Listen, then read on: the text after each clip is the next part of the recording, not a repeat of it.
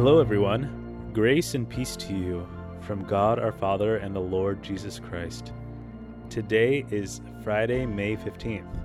I am Matt Barrios, in for Dave Lomas. I get to continue our week's meditations on the spiritual realities that Jesus lays out in his parables.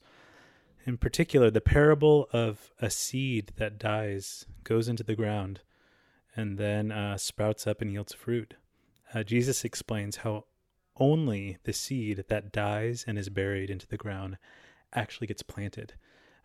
Only then can it take root and can yield a harvest. In the words of Jesus, he says, "Very truly I tell you, unless a kernel of wheat falls to the ground and dies, it remains only a single seed. But if it dies, it produces many seeds."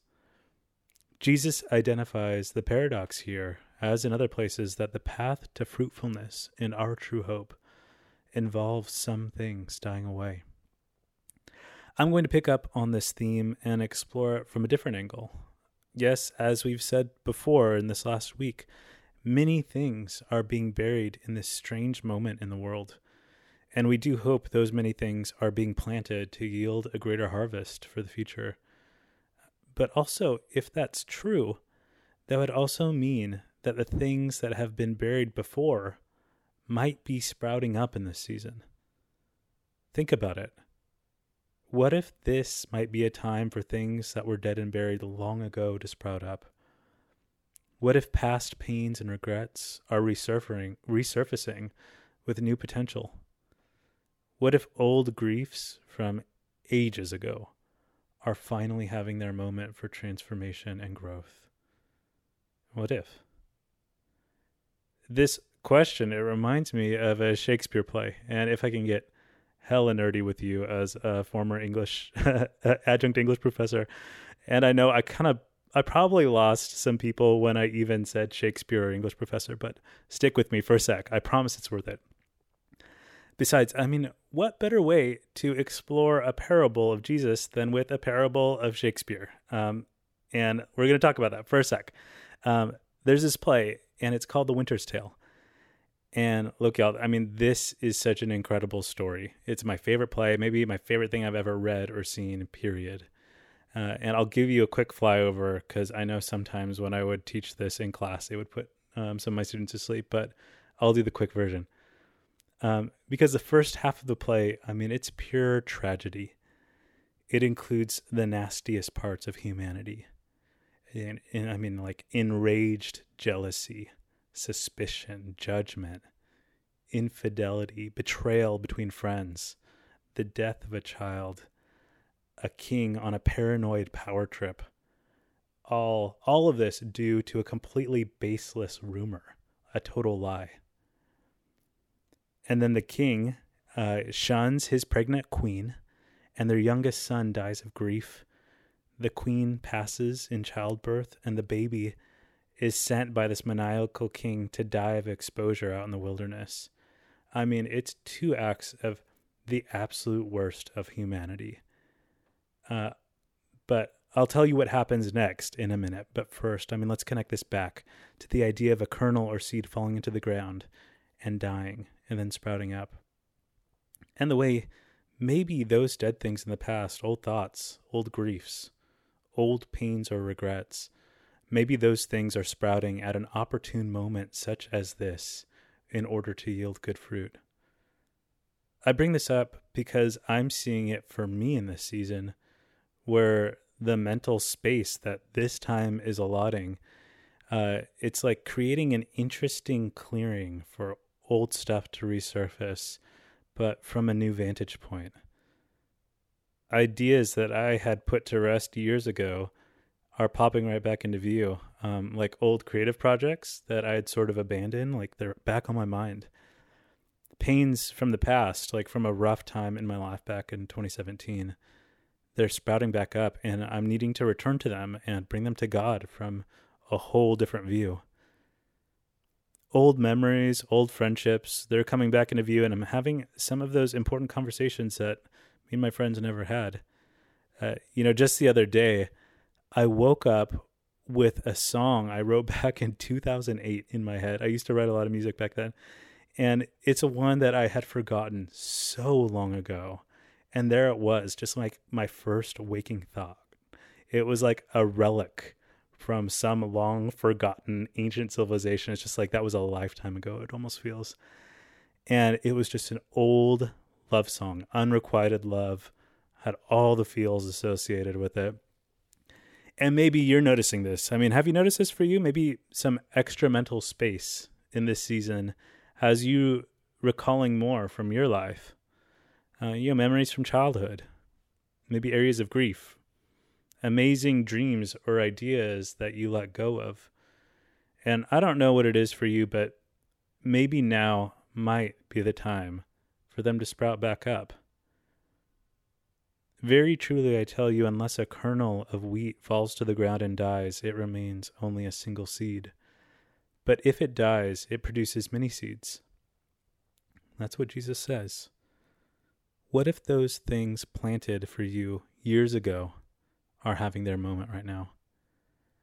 Jesus might be using those things now to bring an abundance to your life.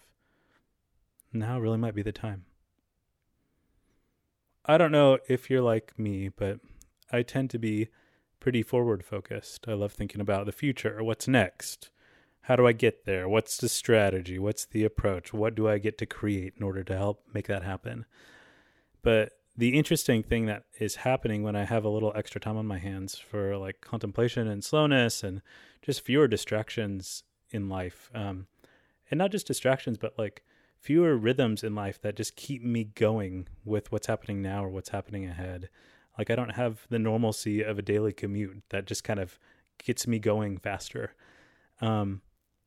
But in that interesting kind of extra mental space time, my mind starts to remember the past quite a lot more.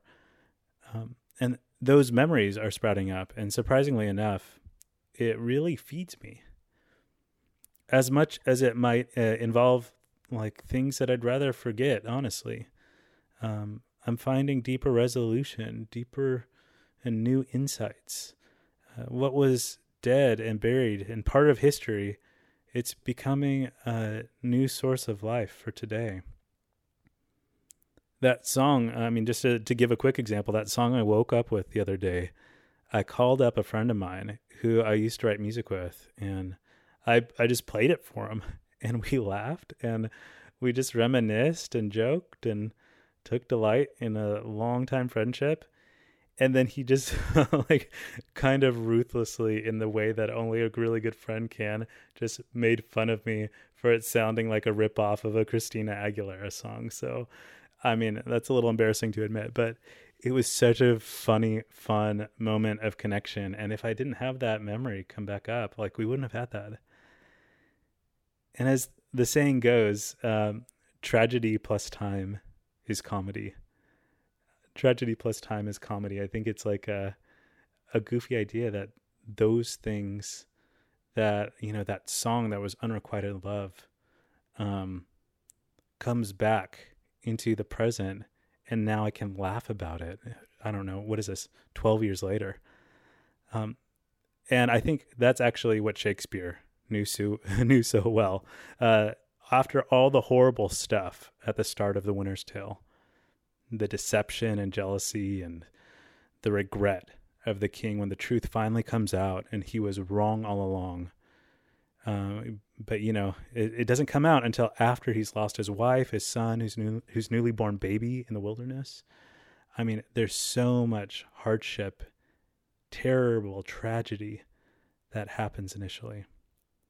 And then all of the sudden, on the stage, a bear appears and chases off the other characters in the play.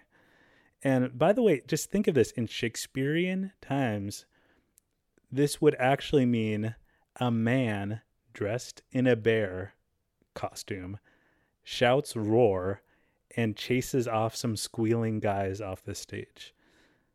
Is it like, how can what tragedy we just witnessed be part of the same story as like a man in a bear costume? This absurd break in the narrative takes place.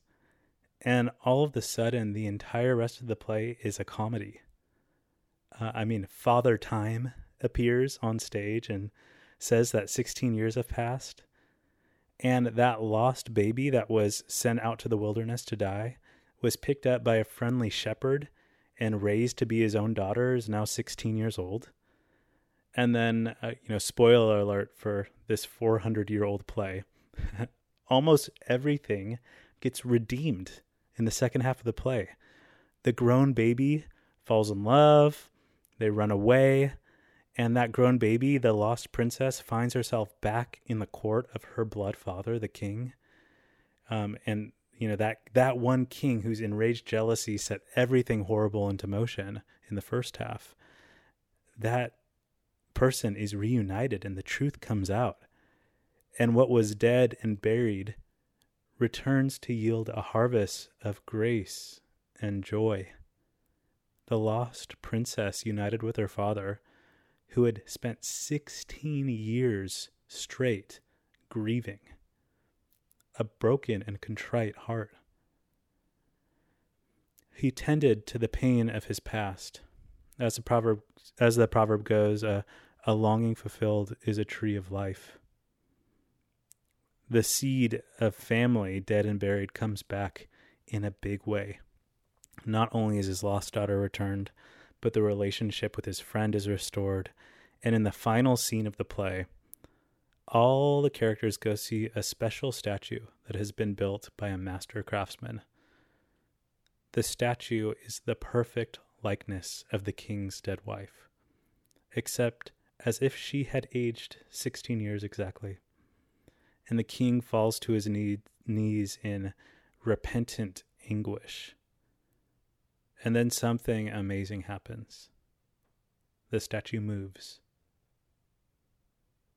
Was it a supernatural resurrection or a trick where the queen hid for 16 years? We can't know, but one thing is clear. What was dead and buried has returned at the perfect moment for a harvest of joy.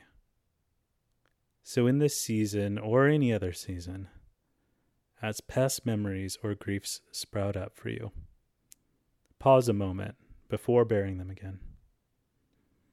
This might be the time for what is dead in the ground to resurrect, for the seed to grow and yield good fruit. Blessings and peace to you.